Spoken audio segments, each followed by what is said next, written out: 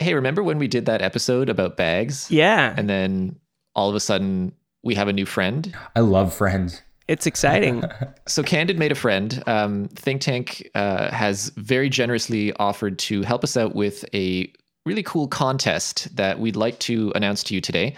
The idea is that our discussion about whether you use a messenger bag or a backpack has sparked some controversy, and we would like to find out which side you guys fall on.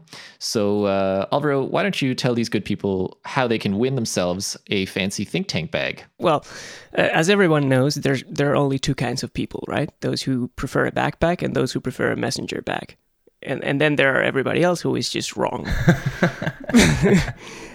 And so we thought this could be a very, very fun opportunity to get people engaged and settle this discussion once and for all. So here's what you need to do. This is a contest that we will be having over Twitter. So if you're not following us there, you totally should. You can find me at Analog Census. You can find Marius at Mostly Marius, and Josh at Josh Ginter. Joshua Ginter. You did really, really well, though, to remember everybody's handles. I'm impressed, actually. Well done. Sorry about that. Nope, no problem. And of course, you can also follow the show on Twitter, which is candid_FM. So there's that. What do you need to do to win? Well, you have to tweet out which side you prefer using the hashtag Team Backpack or Team Messenger, depending on which side you're on. And you have to state your reason for preferring one or the other. It's not just good enough. It's not good enough to just say Team Backpack and that's it. No, you have to say why. We want opinionated people here. You're opening a big can of worms here. I know. But this is fun. And so this last part is very important. In order for us to be able to find your tweets, you need to include the Twitter handle for the show, which again is candid_FM, at the end of your tweet. So that way we can just do a Twitter search and find all of you good-looking people who decided to participate. And in order to pick a winner, we'll just go with the funniest, the most convincing answer, and we'll let you know. Yeah, so we're going to let the contest run for about a week. And if you're curious what exactly you'll be winning, it depends on what team you're on. But Think Tank is offering either their Retrospective 20 messenger style bag, which we actually spoke about on the show, or an equivalent backpack style bag. So we'll let you know depending on which team you're on, but you're in for an extremely good prize. These bags are wonderful. I think all of us have one at this point. Yeah, I do now. So they come highly recommended. They're excellent, durable bags made by very nice people, and we're really excited to give one away. So by all means, hop on Twitter. I you know what? They just sent me the Urban Approach 15 backpack, and I wasn't a backpack person, but I might be a backpack person now. Are you switching teams? Oh my God. I feel betrayed. Can I kick him off the call? Can we do this? Let me just check Skype here. I think so. You should. There's a whole new level of nerdery going on in the Ginter household. I now carry a backpack everywhere I go. And I definitely look. Sorry, guys. It looks like we just lost Josh for a moment there. We'll try to see if we can get him back on the call. Yeah, but I just have to go on without him. You guys are funny. Not very funny at all, actually. Okay, sorry about that. But so yeah. Anyway. It is a good backpack. So there are some good options to be had on Think Tank's website. Definitely. I think these are some of the most durable bags out there.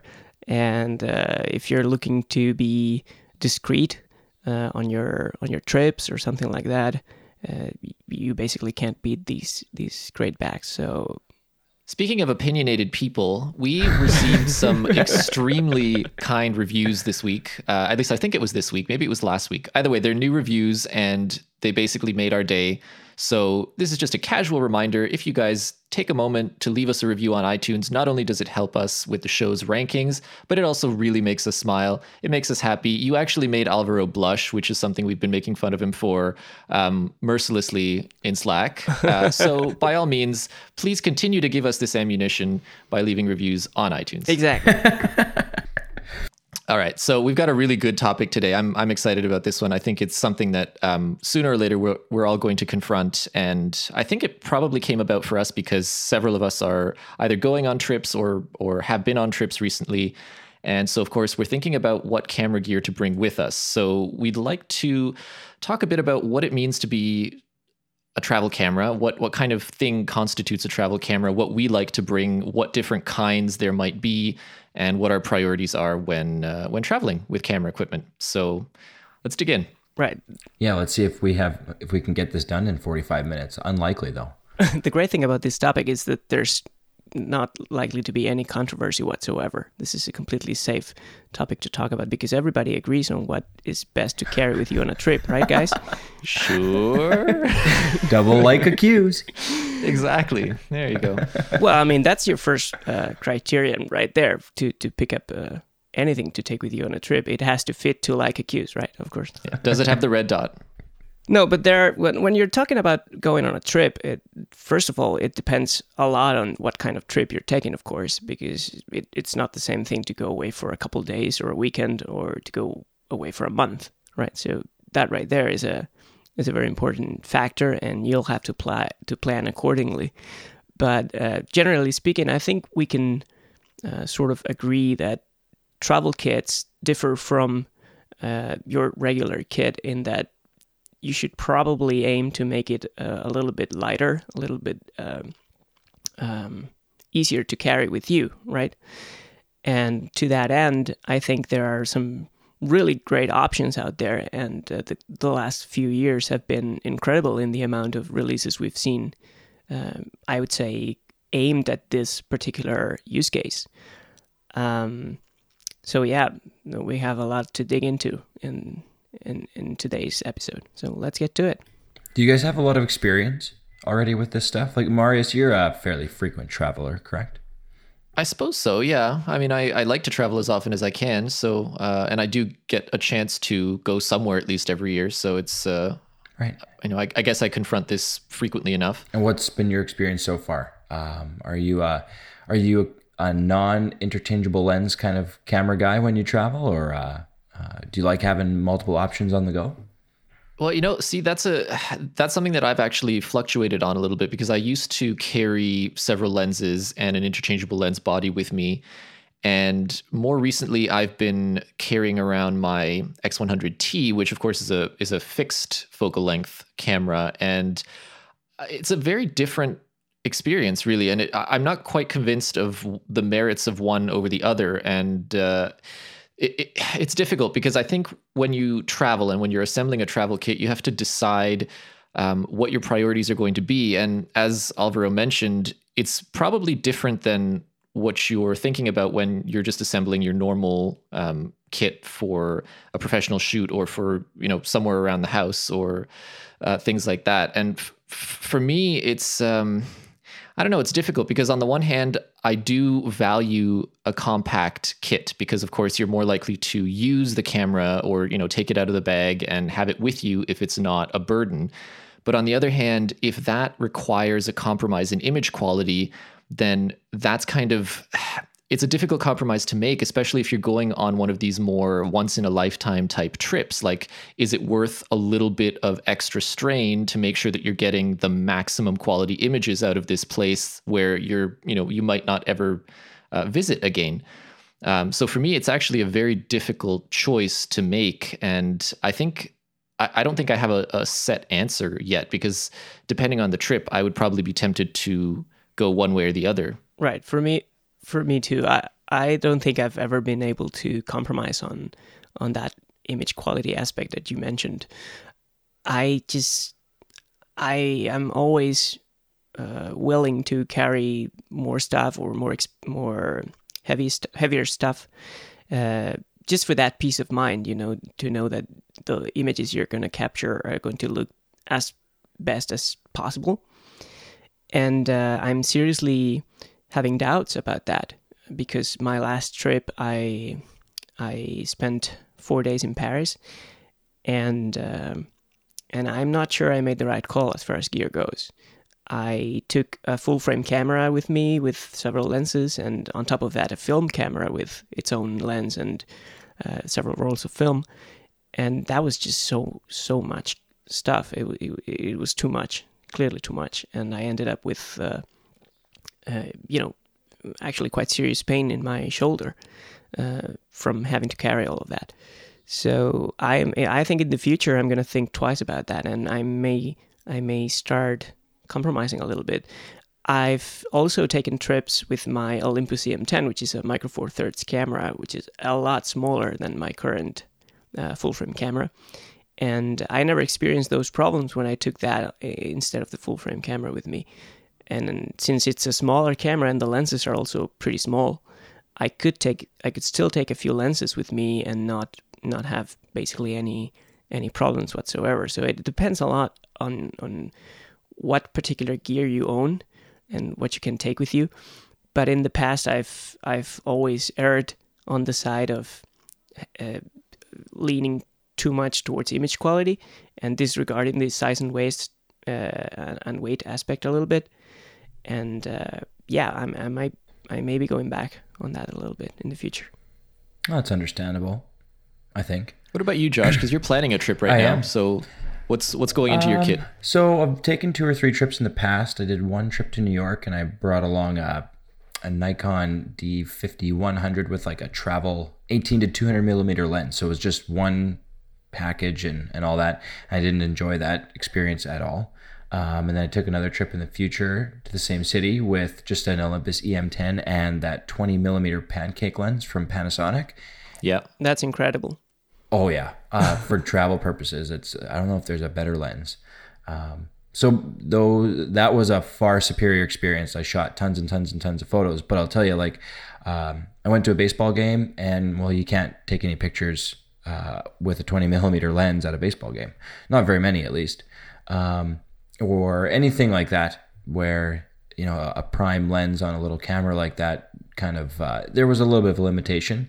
So then last summer we went to Vancouver, and I brought along the Olympus EM10 and a 12 to 40 millimeter f2.8 Pro.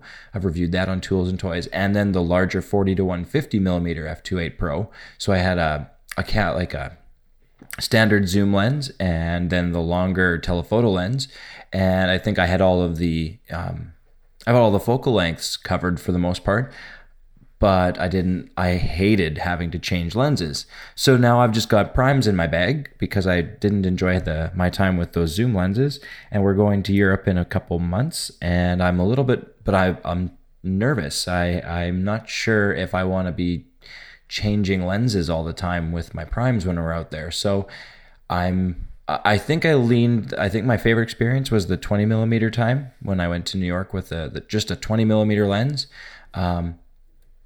But like I said, I'm nervous about just having prime lenses for an entire, like, almost a month trip in Europe. I'm not sure if that's going to be the right, especially with the full frame body. It's a lot bigger as well. Right. You made a very interesting observation, which is that you attended, was it a baseball game? Right. Yep. And that's like a world apart. It's a completely different use case. In my experience, whenever I've been on a trip, I very rarely need to go over about 85 millimeters or so, which is the longest lens that you currently own, if I'm not mistaken. That's right. Yep.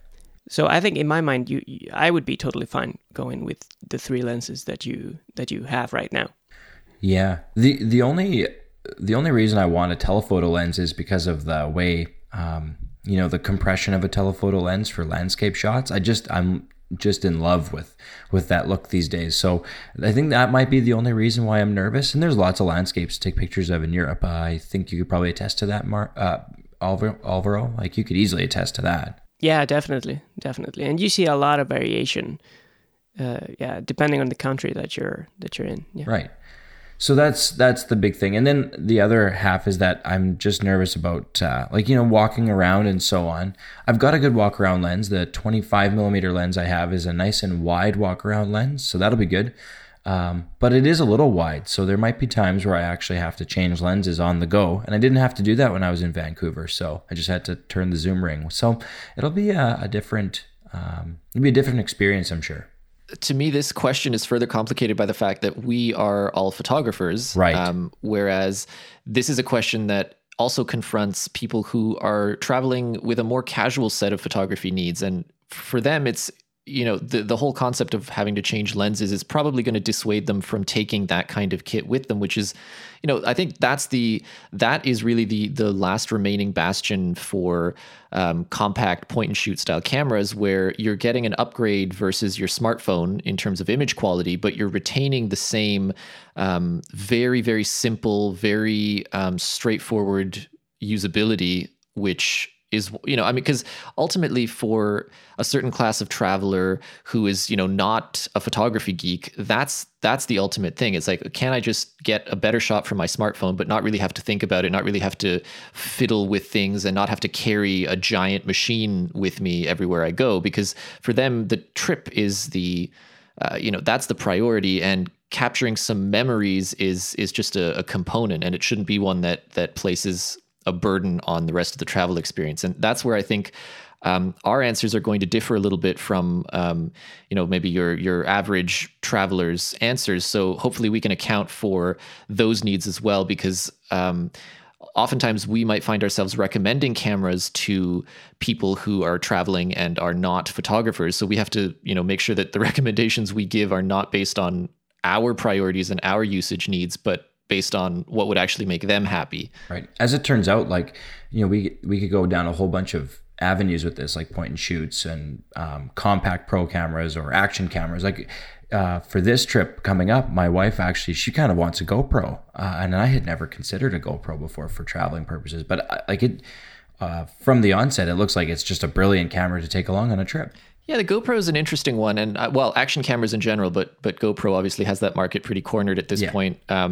One thing you'll notice is that it is an extremely popular travel camera. So what I was talking about as far as an upgrade over your smartphone, but easy to carry around, I mean, the GoPro is exactly that. And it's funny to me when when was it? Last year I was in Mexico, and the amount of people who had a GoPro on a selfie stick with them everywhere was ridiculous. Wow. It was one of the strangest things I've ever seen, walking through, looking at tour groups, and just, it looked like this strange blob with antennas. Well, at least it was on a selfie stick and not on some sort of chest mounted thing or on their head or that way. Oh, no, there were those too. There were those too, but it's harder to tell, right? Because it's, when there's a selfie stick, it's generally brandished out in front of them or above them. So it's, anyway, my point is that it's actually a very popular travel camera, and I think it's a pretty good choice, but I have one, and it's a very, I find it to be a bit of a finicky camera, to be honest with you.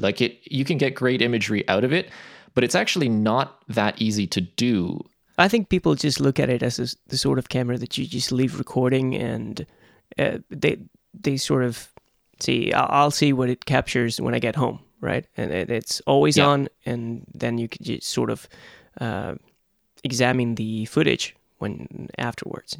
I think at least that's the way I look at it. I don't really think of the GoPro as a photography camera, more like a video camera. But it, of course, it does take pictures too. So I'm sure there are people who use it for that. Do you guys have any recommendations?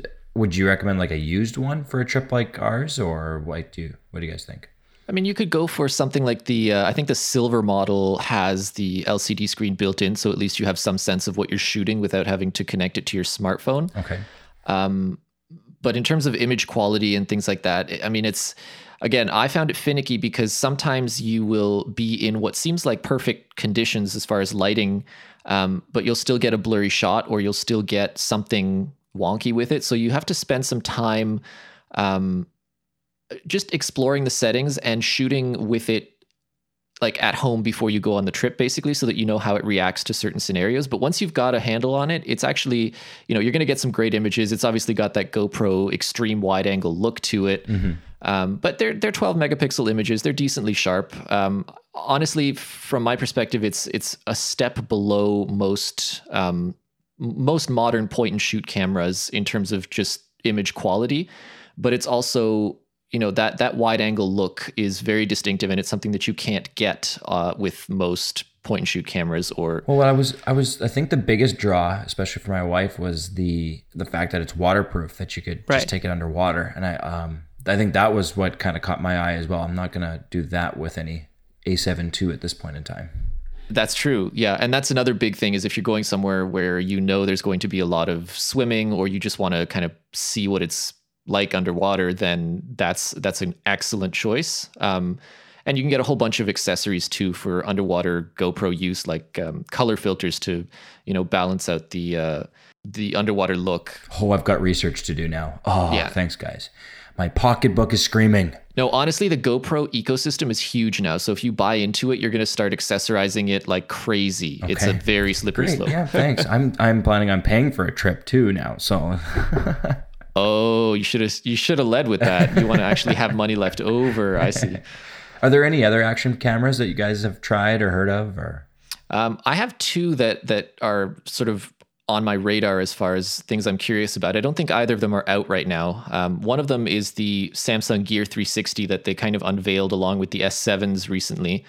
And to me, this is interesting because it's kind of the first push towards consumer level VR, in the sense that it's this compact, cute little eyeball that you carry around with you, and it shoots pretty good 360 video, which you can then share on Facebook, and anyone with a Gear VR can essentially experience your trip in a way that you really can't with a standard still image or normal video. So for me, that's pretty exciting, and I think having tried Gear VR now, I can definitely see why that market is booming. And then the other one is actually a very similar camera by Nikon, and this is, I guess, their answer to the GoPro. It's called Key Mission, and it's sort of a 360 action camera that's shockproof and waterproof, and shoots 4K video, and seems to be really neat. Again, it's one of those market areas that's exploding now, so we're probably going to see a bunch of very interesting cameras coming out. But what's cool is that I think people are pushing past sheer action camera into the realm of 360 video. That seems to be... That's pretty awesome. Yeah, the next stage. I wasn't familiar with either of these two cameras that you just mentioned, but I could check them out on the website. I could check their websites a little before we started recording, and they look incredible. Yeah. The Samsung one, though, I was a little bit confused about that one, because while it does seem to want to compete with the GoPros and that kind of action camera in general, I was reading through these specs, and apparently it's not waterproof, right? It's like dust and splash resistant, but it's not. I mean, I don't think you can submerge it in water. Right. No, I don't think that the Samsung Gear 360 is actually competing with the action cameras per se. I think it's more just like, I am a 360 camera. You can capture VR experiences with me, and that's pretty much it. I don't think that they're actually trying to position it as an action camera, whereas the Key Mission is. Yeah. Oh yeah. So the Key Mission is actually the Nikon version of the GoPro that also does 360. So I think that's the more direct comparison. And of course, GoPro is also doing their own 360 thing. I forget what it's called now. But it's either way, it's very cool, and I'm wondering if this is the next stage for photography in general, is forget capturing one particular scene, like capture the whole environment and make it possible for me to experience it however I want, not necessarily the way that you want. That Key Mission looks really cool. There's a video on the Nikon website for the Key Mission showing people kayaking, and you can sort of flip the footage around and see what's behind the person who's recording. That's really cool. And that's pretty awesome. Yeah. Yeah, it's wild. And it's very, like, I don't know if you guys have tried any sort of VR system so far, but, I had the Samsung one in the house last week, and it's pretty remarkable. It's one of those technologies that very much feels like the future. Right. So these all run on micro SD cards, right? That's how you record your storing.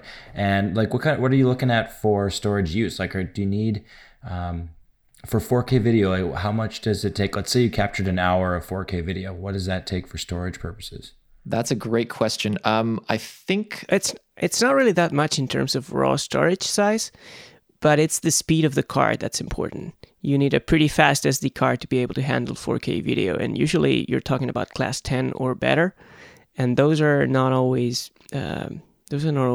cheap. Yeah, it also depends on the settings, because obviously the GoPro and most of these will probably have several different options for frame rates and things like that. So that will influence how much storage it eats up per. But gee whiz, though, if you're going to record an entire day of a trip, like, you're looking at some serious storage either way. Yeah, I don't think it's practical to do that in 4K unless you're really packing a lot of storage with you. I think the more realistic thing is people recording in either 2K or 1080, and then you can leave it running for ages, basically on a standard 32 or 64 gig card. Right, because the problem is not only recording and archiving that footage, but when you get home and you actually want to edit it and process it, there's a lot of junk left over, right? Yeah, and getting through so much 4K footage is a nightmare, really. I mean, because it's going to take a lot of resources from your machine, and the time that it's going to take you to even just copy the files over to your computer is going to be pretty significant. So right. Oh man, I really want to get one of these now for the trip. I'm just like, I'll be that guy with the, what do they call it? The chesty or something like that, where you put it on your chest and just walk around. Oh yeah, that's going to be me. I should put it on a little baseball cap right on top of my head. That'd be even funnier.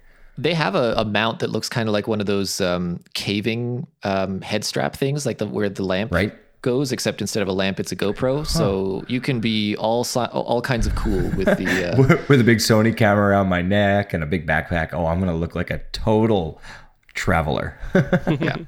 Yeah. So the GoPro is a great option. I think it's a very popular option, and it's easy to see why, because, it's like there's one button. You point it. It's impossible to not get what you want in the frame because it's such a wide field of view, and the image quality is a step up from your smartphone. So it really ticks a lot of boxes for people. And I think that once we start transitioning into like a full 360 degree view, it's going to totally take over the travel camera market. Yeah, probably. May as well get a head start. Especially for people, with active lifestyles and people who go have fun adventures on their trips. That's a use case that just fits the GoPro like a glove, I would say. Getting away from the action cameras then, so I had to change all these lenses on my camera. Is it smarter for me to just ditch the extra gear and go more to the portability side and get a compact point and shoot, like what's on the market these days, or is that a good way to go? Or well, that's a very tricky question, because for someone else I would probably say yes, but knowing you, I don't really think. Yeah, I think you're going to want to take the A7 II. Okay, so I'm somebody else. Yeah, but for the distinction that Marius made earlier, I think is very important, because photographers are naturally going to be more invested in the quality of the pictures that they want to take, right? And so knowing that you have a perfectly good full frame camera and leaving it at home, at least for me, wouldn't be an option, clearly. Yeah, that won't be an option, but... Exactly. Let's say that it was. Exactly. Let's say Jacqueline, for example, wants her own camera for the trip, right? That's a fair assumption. So you could look at these point and shoots, basically, which used to be massively popular before smartphones kind of took over that entire segment. And now they are a rarity, I would say. They are an endangered species, except for a few notable exceptions, like the Sony RX100, for example, which is a very popular point and shoot and packs pretty great image quality, and it's just tiny, and it fits in the pocket of any jacket, basically. So that's a very compelling choice. And there are others that are very similar to that one. I don't have much of an experience with those, but maybe you guys can point a couple of those out. So the RX100 is the obvious one, because that, and there are, I think, 4 generations of it out now. So you can even sort of pick one based on your budget, because they have obviously improved over time, but ultimately the image quality is fairly similar between them. You're going to see differences in the lens. You're going to see differences in autofocus performance and things like that. I think that, Alvaro, you're right. This is a struggling category because it's very difficult to justify spending as much for a compact camera as you might for your smartphone. And like there's also no real growth potential because at least when you buy an entry-level DSLR or something like that, you know that you can add in more sophisticated lenses, and there's you're buying into a system. Whereas a compact, you basically what you buy is what you get, and that's all you'll ever get out of it. Exactly. But it kind of does make sense, that the ones that have survived are the higher priced ones. Yeah. And smartphones have cannibalized the lower end of that market. Absolutely, yeah. Because there are some people out there for whom a high-end point and shoot is still legitimately the best choice. And those are the people who buy the RX 100. I'm sure. Yeah. There's also a sister camera to the RX 100 that is pretty fascinating. It's the RX 10 series, and I think they're on the Mark II now. That thing is really cool because it's got a almost DSLR-like styling to the body. It's very comfortable to hold. It's not quite as big as your average DSLR. It still has one lens built in, but it's got a crazy zoom range. I forget the actual figures, but it's like some wild range from wide to extreme telephoto. And it has a really good image sensor and great autofocus. So for people who kind of like the comfort of a DSLR but want to keep it compact and don't want to worry about switching lenses, Josh, things like that, this is actually a really cool option. I don't think it gets a lot of press. It's only a year or two old, but it's an awesome little camera. This is what is considered a bridge camera, right? Yes. So it's not like a point and shoot because you have plenty of dials and buttons all over the camera. So it takes some knowledge to get the most out of it. Of course, it will have also an automatic mode where you just forget about everything and point and shoot. It can work like that, but it's meant for somebody who, like you said, for somebody who doesn't want to change lenses and knows what he's doing, right? So this is a pretty cool camera, actually. I wasn't familiar with it, but I'm looking at it right now, and I could see myself using this on a trip. Yeah, like it's a very, very good travel camera. It punches above its weight class in terms of image quality, and it's very versatile because of that insane lens. Basically, it's one of those. It is a bridge camera, but I think most of the people who are using it are probably going to be taking advantage of its many automated modes and helper features. So should we, I think we could probably talk about the elephant in the room and just talk about smartphones for travel cameras too, because at the end of the day, like a smartphone has GPS built in, it's got your editing things right on board. Like the GPS thing for me is really cool. I like to keep a lot of my trips in my day one, and right. To have the location settings just baked right into the camera is especially for traveling is awesome. Yeah. Yeah, definitely. So far in my life, the two biggest trips that I've ever taken, I only had a smartphone with me as my main camera. I went 3 weeks to Brazil and a month to Australia, and all I took was my current iPhone with me. So you can definitely make it work. Yeah, absolutely, no question. And today's iPhones are a lot better than the one I took with me. So it's more like a supplemental one for you guys for sure. Hey, a supplemental camera. Yeah, for me, I think the biggest impediment to using my smartphone as the only travel camera I have is not so much about image quality as ergonomics, because any smartphone is just not especially comfortable to take pictures with. Right. And you can sort of get around this a little bit by having a camera case or something like that. But ultimately, at that point, I think to myself, why not just bring an actual camera? Right. And you accept certain limitations if you're doing smartphone photography, because generally you have a fixed focal length and digital zoom, which I don't use. You have, a very small sensor, so you've got to be pretty careful about what you're trying to photograph, because there's some things that are just not going to turn out.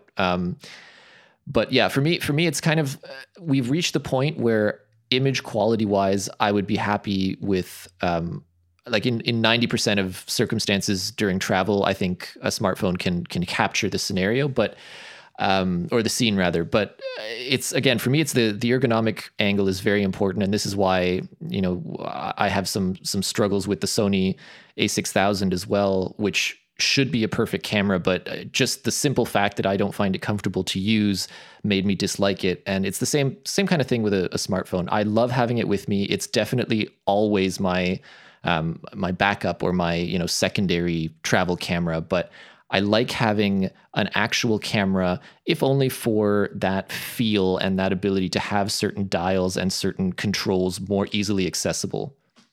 Right, and the flip side to that story is that for most people, a smartphone, they look at it in a different way as they do a camera. And I know myself, for example, every time I bring the camera with me, I go into full photography mode mentally, and I can just zone out of whatever I'm doing and start thinking only in terms of I want to take pictures of this, of that, of everything, really.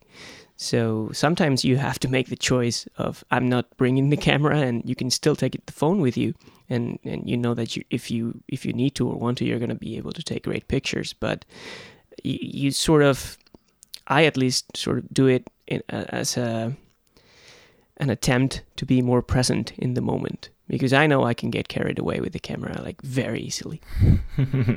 Yeah, that's an excellent point, actually. And that's something that I think is a problem that, again, we face as photography geeks more than your average traveler. But it is something to keep in mind. Like if you really just want to be a traveler rather than a traveling photographer, exactly, then that will change your gear choices. And it is a huge difference. Yeah, absolutely.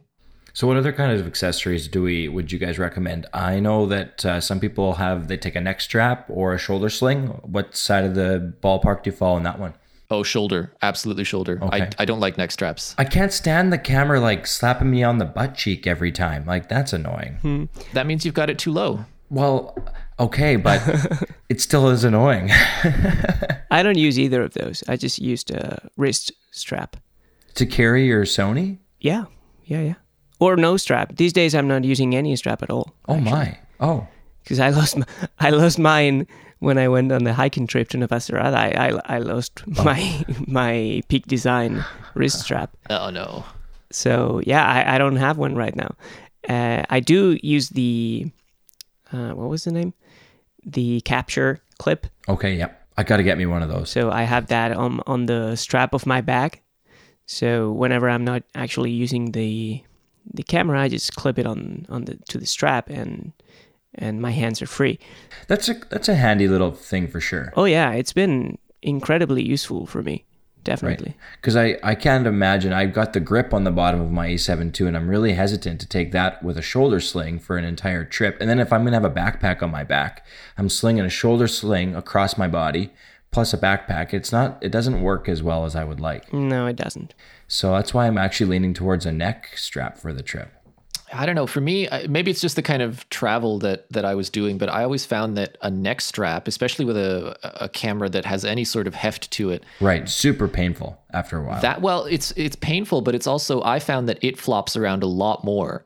Especially if you're doing something like climbing, it's awful with a neck strap. It's really, really bad. Any kind of hiking, it's like it just keeps swinging out in front of you. And if you're climbing in mountainous areas like I sometimes do, then it swings right into a rock, and that's not a happy place. So it's just, for me, the neck strap thing is not so great. I mean, I have a Peak Design, I forget the model, but it's the one that looks like a blue seat belt, and it's actually quite comfortable, but I look at it as more of my fashion strap, if you will, because it looks better than it feels. Right. After a long day of shooting. Right, but that's exactly the kind of scenario what you were describing, where the capture clip works incredibly well. If you're hiking or if you're climbing or whatever, you can clip it to the strap of your backpack, for example, and the camera's not going to move at all.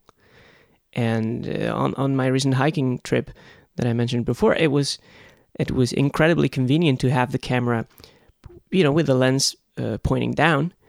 I didn't even put the lens cap on. I just left it there, and I was walking through snow and everything. And by the end of the day, the lens was pristine. It hadn't got any dirt or anything on it, so it worked. Yeah, perfect. I couldn't have asked for anything more, really. Yeah, that system is a great one. Oh, my mind is flying right now. Now I'm thinking about getting rid of all these straps and just getting one of these things instead. Jeepers, Alvaro. Sorry about that.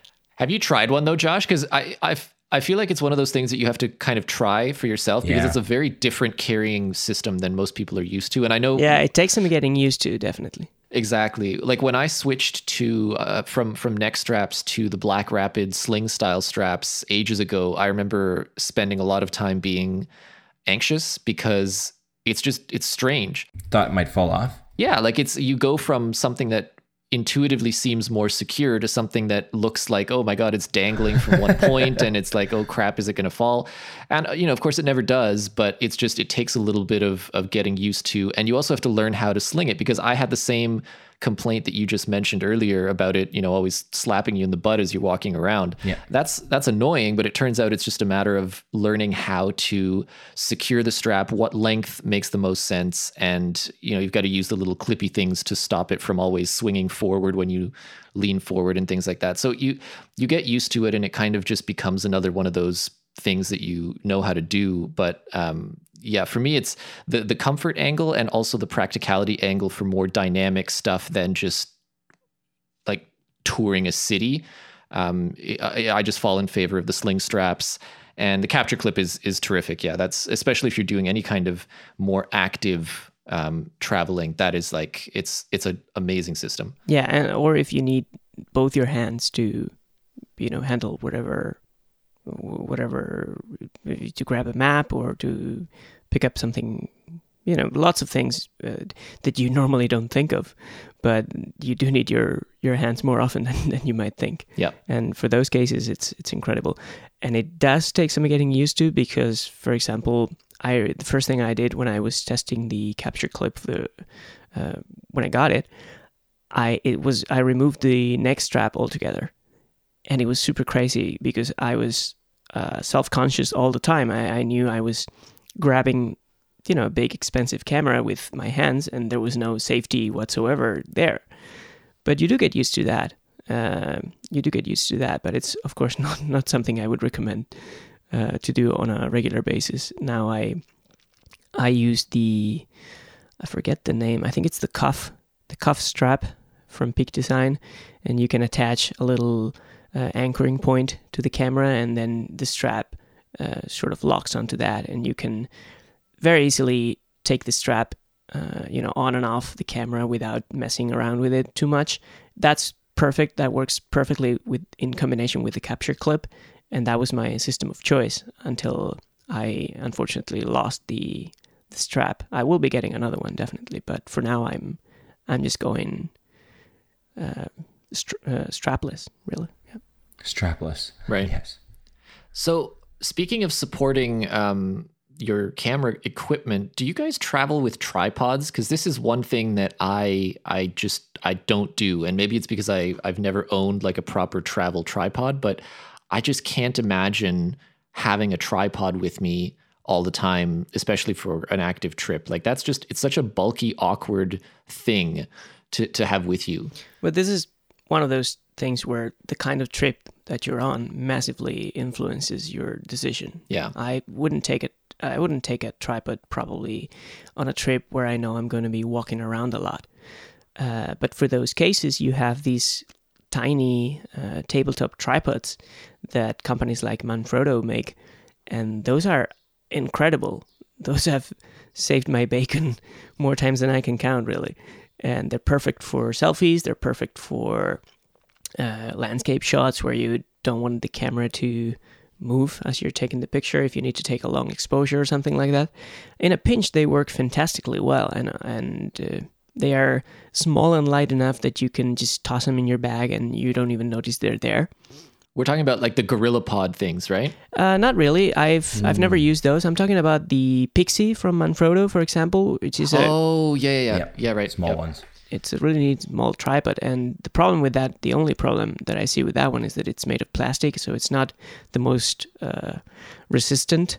Yeah, I smashed mine to bits. Yeah, I know. Smashed it. Something fell on top, and it just like broken pieces of plastic everywhere. So, but they sell a different one though, don't they? Like an all metal version. They sell several of them, and there's a new okay. Pixie that I think it's the Pixie Mark II or something like that, which looks to be a lot better. I don't know if it's going to be significantly tougher, but it appears so. by the looks of it at least. But they do make some all-metal ones, like the one I have, which has a terrible name. I think it's the 209492 or whatever. They just they just named the whole new. Yeah, it's just the serial number of the parts, and they're not the most customer friendly when it comes to naming these things. But it works pretty well actually. I've owned mine for almost a year now, and it's never let me down. It's one of the best purchases that I've made in a long time, really. I would never imagine traveling with a full-on tripod would be a lot of fun. Like I have it's called like the Mi Photo Backpacker or something like that. I know Alvaro has is it Suri? Is that how they say? Suri. Okay, they're travel-specific tripods, and they work well. They don't go like as tall as a normal tripod, but I would never want to take a full-on tripod on a trip. Even this backpacker, I'm thinking about leaving it behind. When it's all collapsed in on itself, it's like no more than 12 inches tall and, maybe 4 inches in diameter, in a circle. But even that, I'm a little bit hesitant about bringing that one with as well. Right. That's what I was saying, that it depends on the kind of trip that you're on. Right. And for example, if it's a road trip, it really doesn't take any effort to just throw it in the trunk and off you go. But if it's sort of a more complicated trip where you're going to be hopping on lots of planes or trains or whatever, then it becomes a struggle. And even though these are really small and really tiny, they add a fair amount of bulk to your setup, no question. But I think I would still take it with me on a significant trip, like a 4-week trip. I probably would take it with me. I don't know if I would take it with me every day, as I walk around the cities or whatever. Right. I would probably leave it at the hotel for the most part, but I would like to have it with me in case one day I find a location that calls for a tripod, and you can plan ahead and sort of guess where those might come up, and you can just grab the tripod on those days and leave it behind on the other days. So for that reason, I think it's worth taking around with you. But yeah, it depends. For a weekend trip or on a place that I've already been to and that I might come back to, I don't think I would take it either. All right. I want to circle back to cameras for 1 second here because so I mentioned that I tend to travel a lot now with my X100T. And since you guys are, obviously fellow photographers, image quality is, like Alvaro was saying, actually a huge concern. And sometimes it outweighs size and weight, even in a travel context. So have you guys considered something like a compact but professional camera for travel? Because right now that is, they tend to be very expensive, but there are options in that zone that have basically no compromise on image quality, but are much more compact than your average DSLR or even mirrorless setup. I'm thinking, so Fuji's, obviously it's got the X100 series, the X70, the more recent one, but also things like Sony's RX1 and the Mark II especially, which has just the most insane sensor ever in it. Yeah. Panasonic also has their LX100. LX100, yeah. Which is kind of like a rebranded Leica compact. It's a pretty interesting camera, definitely. And then, of course, there's the Ricoh GR, which is almost always compared to the X100 series, but it's... And the Leica Q. And of course, yeah, the Leica Q, right? But this is what I'm saying. Like they tend to be, there are expensive options, but in general, this is like a whole subcategory of cameras that are pretty much aimed at professional or semi-professional photographers who would like to retain the image quality that they're used to from their main setups, but in a more compact and perhaps portable form factor. So does this category hold any appeal for you guys, or is it just me? For sure it does. If I had the cash, the RX1R2 would be in my bag. Either it would be beside me or it would be around my wife's neck, and she could use that for photography, and I would use the interchangeable lens camera. Right. That would be my ideal setup. I'm reserving my opinion for when I get the 3 Leica Qs in the mail. Okay. 1 for the head and 2 for the hand. Of course. No, but seriously, I do think about this category of cameras all the time. And now that I have to replace my Olympus EM10, because realistically, I don't think it's worth me owning it anymore. I've long thought that I would get a Sony a6000, but this is in the back of my head too. I mean, maybe a Fuji X100T would be a better alternative, because after all, the 35mm equivalent focal length is where I'm most comfortable at, and that would work incredibly well. I think there's something extra to these cameras that an interchangeable lens camera can't have, and so I'm very intrigued by that. I've never seriously tested any of these cameras, but I would love to, no doubt. And like Josh said, probably being the image quality freak that I am, I would probably go with the RX1R2 as well if I had to choose. But that's just too expensive for me right now. It's like $3,500, so it's not realistic by any. Aside from cost, there's also battery life issues. And if you're out on the town, shooting a whole bunch and maybe you forget to bring a battery pack or whatever, that's the only thing that DP Review had a bad thing to say about the RX1R2, correct? That it had terrible battery life. Yeah, Sony cameras in general are struggling a little bit on that front. Yeah, because they're all using these NP FW50. I think it's the battery, the particular battery that they use, and this is a pretty old battery model. So I think we're overdue for a new battery in high-end Sony cameras, at least, or people are asking Sony for that. And the day that they deliver on that, it will be a happy day for everyone, I'm sure. So yeah, that for me, the Sony RX1R2 would be like, I think that's the ultimate, the desert island travel camera. At least until 3 weeks from now when they release the Mark III. Yeah. Right. Yes. Yeah, I would like to try one of those, because my biggest concern with it is, again, the ergonomics, because it's compact enough that I wonder if it's uncomfortable. It might be, actually, yeah. Right. Like, I spent some time in a store with the original RX1, and I found it to be kind of awkward to use just because of the compactness. I almost wish that they had made it ever so slightly bigger and had it just a little bit more comfortable, because it's the kind of camera that I'm probably, at $3,500, you're probably not going to toss it into a pocket casually, right? So I'd be willing to sacrifice a little bit of quote unquote pocketability in favor of some actual shooting comfort, which might mean a bigger grip. It might mean a little bit more distance between buttons, however it manifests. And it doesn't have to be as large as the X100 series or anything like that. But there's a middle ground there that I would like to see them explore, because in terms of just sheer image quality, I think there's very little competition to the RX1R2. Right. Yeah, RX1. Why don't they just call it the RX1 or RX2? Like, just, I can't even. I don't know. How about the iPhone SS or whatever? Yeah, just, oh God. We should have like an open letter to the industry. Please name your cameras sensibly. Oh, yeah. I'd like to point out something you said about the RX1R2, and it's that size-wise, this looks like a very compact camera, but it really isn't, because the lens is huge. Yes, and it's quite heavy. So it's not pocketable. Yeah, it's not pocketable by any reasonable definition of the word. So there would be almost no downside to having the body itself be a little bit bigger or have a more substantial grip, because the lens is already protruding quite a bit and making the whole camera thicker.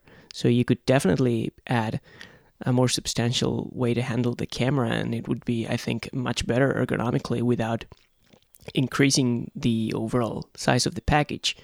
To me, the design is a little bit baffling that way, but yeah. Another potential advantage of making it ever so slightly bigger is that you have more room for weather sealing gaskets around the ports and things like that. So you have an opportunity to also make it properly weather resistant, so that it actually becomes the perfect travel camera, even for people who are going into more difficult scenarios, whether it's just like jungles or... I'm confused. The current RX1R2 is not weather sealed? Is that what you're saying? I think it's probably, I'm not 100% certain, but my impression was that it's one of those things that's quote unquote weather resistant, rather than something that you could actually use in the rain. Right, like they couldn't commit to something. Yeah, but that's up to, I think I've mentioned this before. I think that's just Sony terminology for weather sealing. because they don't have any cameras where they actually say this is weather sealed. They always say dust and moisture resistant or something like that. I know, but that's what I'm saying. I want them to make it so that this camera is explicitly Sealed. sealed. Yeah. And it's not, they can say like, don't submerge it, don't be an idiot, but it should be something where we're not worried about taking it in the rain. Because right now it's ambiguous. Agreed. Yeah, it's ambiguous. It's ambiguous terminology wise, but I'm not sure if it's ambiguous, in terms of actual technology. I think it's probably already good enough to conform to what you're describing. They're just refusing for whatever reasons to state it in those terms. And it might be something as simple as the fact that the weather sealing is a trademark term used by another camera manufacturer or something like that. I have no idea how these things work. Right. Or it may not be. I mean, you're absolutely right that it is ambiguous, but my hunch is that the ambiguity is on the words, not on the tech. Yeah, that might be true. Well, what we can agree with for sure is that weather sealing is just about a must-have for these travel cameras, right? Yeah, definitely. Oh, I mean, weather resistance or whatever. Yeah, whatever. Yeah, whatever you call it, it's something that I know that I miss tremendously with my X100T. It's something that I've been bugging Fuji to consider for whatever the next version is. It's not weather sealed? Well, it's not really weather sealed. I mean, I've used it in the rain. It's fine, but it's not actually weather sealed, so I kind of worry about it. breaker. And yeah, it's a bit of a letdown in what is otherwise currently, I think, the best compromise between price, image quality, blah, blah, blah. It fits very nicely into that Venn diagram, but without weather sealing, it's not, it just, yeah, I really want them to do that for the next generation. And just to be thorough, the RX1R2 is not weather sealed in any way. So, Okay. Brutal. There you go. there you go. Problem solved. Yeah, that's what I thought, because it was something I remember when I was reading about it. It was like, oh my god, did they make it weather sealed? Then it would be perfect, but I guess not yet. Like you said, in 2 weeks they'll have it weather sealed. Yeah, probably. Let's call it a month to be safe. But yeah. The last accessory that I'm curious about are filters. What do you guys think about filters? I'm reviewing a lens right now for Tools and Toys that has a big bulbous front element that doesn't allow like those screw in the threaded filters or circular polarizers. So you actually have to use an actual filter system. Yeah, that's common with wide angle lenses. Right. But do you guys recommend having an actual filter system that screws on the outside of your lens? And for, like I think there's that Lee filter system, right? They've got the big stopper and the big, whatever. They got crazy names for them, but they're really good for getting rid of light and taking those landscape shots that look surreal. Yeah, I think this is firmly in the category of you are a photographer who's traveling. Exactly. They're necessary. It's a very finicky thing. Like the systems are great, and obviously they open up some very interesting shooting possibilities for you, but I really don't think this is the kind of accessory that you'll find most people taking with them. Right. It's also partly because they're fragile, right? I mean, they're these tiny little bits of glass. It's pieces of glass. Yeah. There's an interesting article that I was reading actually just this week, and we'll link it in the show notes, but it was an article by one of, I think, the best photography bloggers that I'm aware of. His name is Ming, and he wrote an article that was kind of looking at the state of filters right now and which ones are still worth it, because some certain filters like color filters and things like that have kind of become unnecessary because of the way that camera technology has advanced. That makes sense. So he just kind of discusses the types of filters and which ones still have relevance in today's shooting landscape, and it's an interesting read. I recommend it, but yeah, for me, it's a filter system is definitely not something I'm going to take with me unless I am explicitly going on like a landscape photography shoot, in which case it's really less travel and more like work, probably a work trip. Right.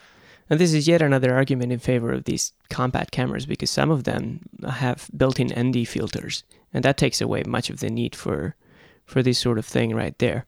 Yes. That's an incredible thing, and I think that should be included in all modern cameras, really. Yeah, I think the X100T has it, and I don't know about the other ones in the Compact Pro category, but it's something that I use all the time, and I miss it on every other camera. It's so relaxing knowing that you can be shooting in sunlight and just press one button to get 3 stops of ND filter in there without fiddling with any additional glass or anything like that. It's really wonderful. Right. And to consider the bigger picture, I think unless it's a photography intensive trip, specifically, or a working trip of some kind, I think you can get away with sort of having a limited filter set, like a filter kit, you could easily get away with having an ND filter and a polarizing filter, and that's it. Those are really the only 2 that you're likely to need on most occasions when you're on a trip, because all the other filters are just too specific, and some of them, like the color filters, or I don't know, there are a bunch of different types. Those are for very specific applications that are not something you're likely to encounter by chance, Yeah, I think the polarizing filter is really the only separate filter that I would consider bringing with me, just because I like those too. It's such a useful one to have, and it's impossible to replicate or to sort of work around in post. So if you know that you're going to be shooting a lot of watery scenes, or you want those really amazing looking skies, it's probably worth having a polarizing filter, at least for your wide angle lens option, whatever that happens to be. Yeah, agreed. Right. So if you guys were taking a 1 month trip, now this will be a biased question again, because we are all photographers. But let's say that you're going on a 1 month trip and you can't go back home in between to pick up different gear. What's going to be your roundup? What's going to be your kit for that month? Your ideal kit. Let's ignore money. And let's ignore what we currently own. Or include what you currently own, and don't worry about price stuff. But if you could choose a travel package, what would it be? Right.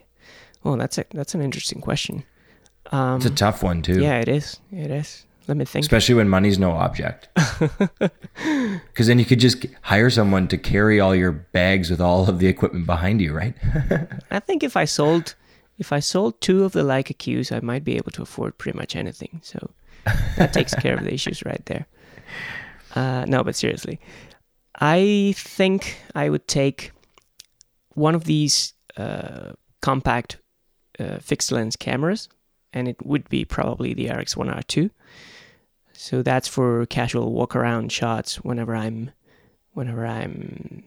out and about, And then for if it's going to be a 1 month long, I'm probably going to want to visit specific locations where I know that I will want to take different pictures. So for that, I would need a telephoto lens, and I would just take a 3 lens kit with me and an interchangeable lens camera, which would be, if I could choose any, it would be the Sony A7R II, definitely right now, and the lenses would be the 16-35 f4 and the 70-200 f2.8. Good choices. If that's been announced already, whenever I go on the trip, because as of right now, it's still not available for sale. But yep, those 2 would be my, and the 3rd lens would be a prime lens, which would probably be the 35mm f1.4. That's a big lens to carry around. It is, no doubt. It is. Especially if you've got it covered in your RX1R2. But that's why I'm taking it, because anytime I don't want to carry a lot of stuff with me, I'm taking the RX1R2 and leaving everything else behind. Oh, smart. Okay, I get it. Yep. And for those occasions where I know that I want to have a proper kit with me, then I leave the RX1R2 behind and I take everything else.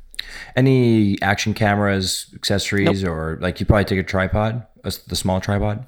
Yeah, I would probably just take the Manfrotto one that I have, the tabletop tripod that I have. But no GoPros, nothing. Okay. And you'd stuff it all in a backpack, most likely. Most likely, definitely. Now that you have extreme shoulder pain. Definitely, yeah. Okay. Marius? Well, I think for me, it's tempting to say that I would have a compact camera and that like the same setup as Alvaro, like a compact everyday carry camera and then the more serious interchangeable lens kit. But realistically, what I've found is that if I'm carrying a camera the size, unless it's like DSLR versus X100 kind of thing, it's not going to make a difference. So probably what I would do is I would choose an X Pro 2 and I would choose a 16 millimeter prime. I would choose the 35 f2 and I would choose the 90 millimeter. Because that would give me the 3 sort of focal ranges that I'm most likely to use. The 24 megapixel sensor gives me a little bit of cropping latitude if I need to change framing beyond that, and I can't do it by zooming with my feet. That sensor has already proven itself to me to be capable in a wide range of scenarios, including low light, which is something that I find myself wanting to shoot a lot when I travel. And each of those 3 lenses is basically the best that I've ever used in that focal range. So I would feel very confident in their ability to focus quickly and render the image the way that I want. So that would be and the whole system, even with the 90 mil, is still comfortable enough to take with me that it's not going to stop me from taking photos. So that's a big factor. I mean, I had the 90 mil with an XT1 with me hiking in the mountains last summer, and it was fine. It really was. I mean, that's a fairly hefty lens for mirrorless standards, but it was not so hefty that I didn't want to take it with me, especially seeing the images coming out of it. And I would leave my X100 behind because there's no point. The X Pro 2 gives me better images, and with the 35 mil f2, I'm basically equivalent as far as optics. So why bother? Just one question there. Yeah, because the reason I can see to take the X100 or the RX102 that I mentioned is that there's a valid case to be made for having 2 cameras on a trip. In the event of an accident, a theft, or whatever. If you have a backup camera, you're not going to be rendered, without the ability of taking any pictures at all. Right. So you didn't let me finish. Okay. Oh, boom. The backup camera is my smartphone. Right. Because now with the iPhone 6s Plus, which I'm rocking, honestly, I am thrilled by the images that come out of it. And I think what I would do, just in order to make sure that it was capable of taking the kinds of images I would want, I would bring one of those little mini tripods that you've just told me about. I think I'm going to go out and try one. Get a mount so that I can have the phone clipped onto it. And perhaps one of the Moment, I don't know if you guys are familiar with Moment, but they make third-party lens attachments for the iPhone, but they also have a camera case for the iPhone, which is pretty great. I bought one for my mom, and it's awesome. You have a shutter button, you have their own photo app, and it just makes it a lot more comfortable for using it as a camera. So I would probably have that as my backup. It would also be my very, very subtle camera for whatever scenario I would find myself in where the full X Pro 2 kit is not appropriate or just, is not there for whatever reason. So I think I'd be pretty happy with that. I don't know that I would feel any gaps. If I had some experience with the A7R Mark II and I could say confidently that I like the ergonomics, then I would probably choose that. But because I'm familiar with the Fuji system, I'm very comfortable processing those files, and I know that I love the X Pro 2. It's just the obvious option for me as a travel setup. And tripods, filters, backpack versus messenger. How about that stuff? It would probably be a backpack, just again, because it's more versatile for travel. Maybe a polarizing filter for the 16 mil, although they're pretty expensive at that large size. So I don't know. I'd go back and forth a little on that. And yeah, I would try one of these Pixie tripods. Oh, right. You mentioned that. My fault. Okay, it's an enlightening because I've got the 25 millimeter Batis, the 55 millimeter Sonar, and the 85 millimeter Batis for the Sony full frame system, and I think that kind of ranges the X Pro 2 and the 3 lens lineup that you had there, right, Marius? Yeah, pretty much. Yeah, right. So I've got those, and I think that's definitely what I'm going to travel with. But I think if I could ideally do anything. This sounds actually really nuts, but I think I might consider the EM1 and the 40-150 if I had to go with a telephoto lens. If I've got the 85 millimeter and I think that's going to be enough, but let's just theoretically say that it's not enough. I don't know if I want to carry anything larger, and the 40-150 f2.8 Pro is a nice little, you don't need to worry too much about depth of field with the kind of compressed landscape images that I was talking about earlier. So yeah, that might be the option that I would consider myself. That's an excellent alternative, yeah. For sure, it's small and light. But I probably would go with the EM5 Mark II instead because of the high-res mode. Oh, right. Yes, good point, which I already have, as it turns out. So yeah, right. The RX1R2 would be a great choice. I'd like to have that one as a backup as well. But something that we haven't mentioned at all, and that the X Pro 2 rocks on, is that, again, that dual SD card slot. Like, I'm really, really nervous about going out and having a card failure, by 6 o'clock in the evening, haven't made it back to the hotel yet to offload all my images onto my computer. That's a little bit of I've never considered it stressful prior to this, because I never really took the photography thing seriously. But now that I take it a little more seriously, that is a definite bonus of that X Pro 2 camera.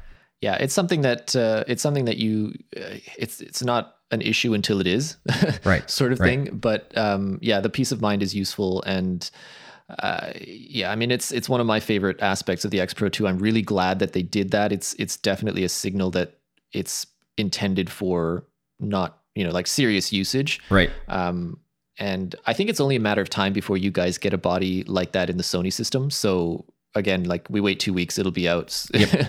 And it'll be great. And that's fine. It's just, for me, because of the uncertainty on the ergonomic front, I wouldn't want to commit to that, especially because when you go on a trip, I find that what's really important is knowing the camera inside out, so that when you're in the moment, you don't have to think or wonder or worry about anything. Like, you know how to get to the settings that you need, you know how to get the shot, and you know how the camera behaves, so that you're not in a scenario where you're like, oh, I'm not quite sure if the autofocus will be able to keep up with this, or I'm not quite sure if the low light ISO, high ISO image quality will be sufficient to blah, blah, blah. Like, if you know all of that stuff beforehand because you're familiar with the camera, even if you don't have the best camera, you're probably going to get better images because you'll be there in that moment. Yeah, absolutely.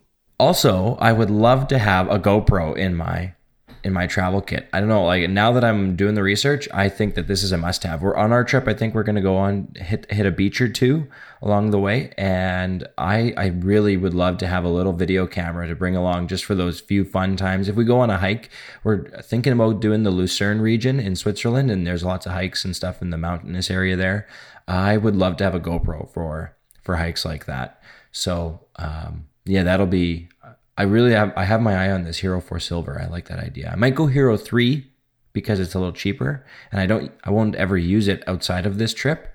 But that would be a definite must-have in my travel kit. Maybe if you wait a little longer, you can get the Nikon one. That too. How long is that supposed to be before it's out? I have no idea. I don't even know if they've announced a release date. Have they? Yeah, I'm not sure either, but it says a revolution is coming. Yeah, you're right. Yeah, but it really looks amazing. It does look impressive. I am legitimately impressed with a Nikon product for like the first time ever.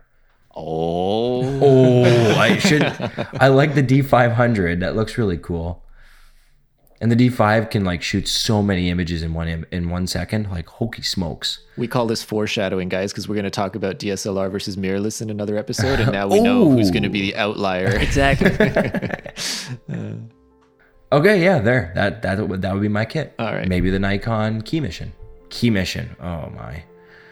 I mean, we talked about names, and I don't know, that seems odd. You know what? It's at least a word. It's not like a bunch of numerals and marks and dash _ slash whatever. Key -mission -362.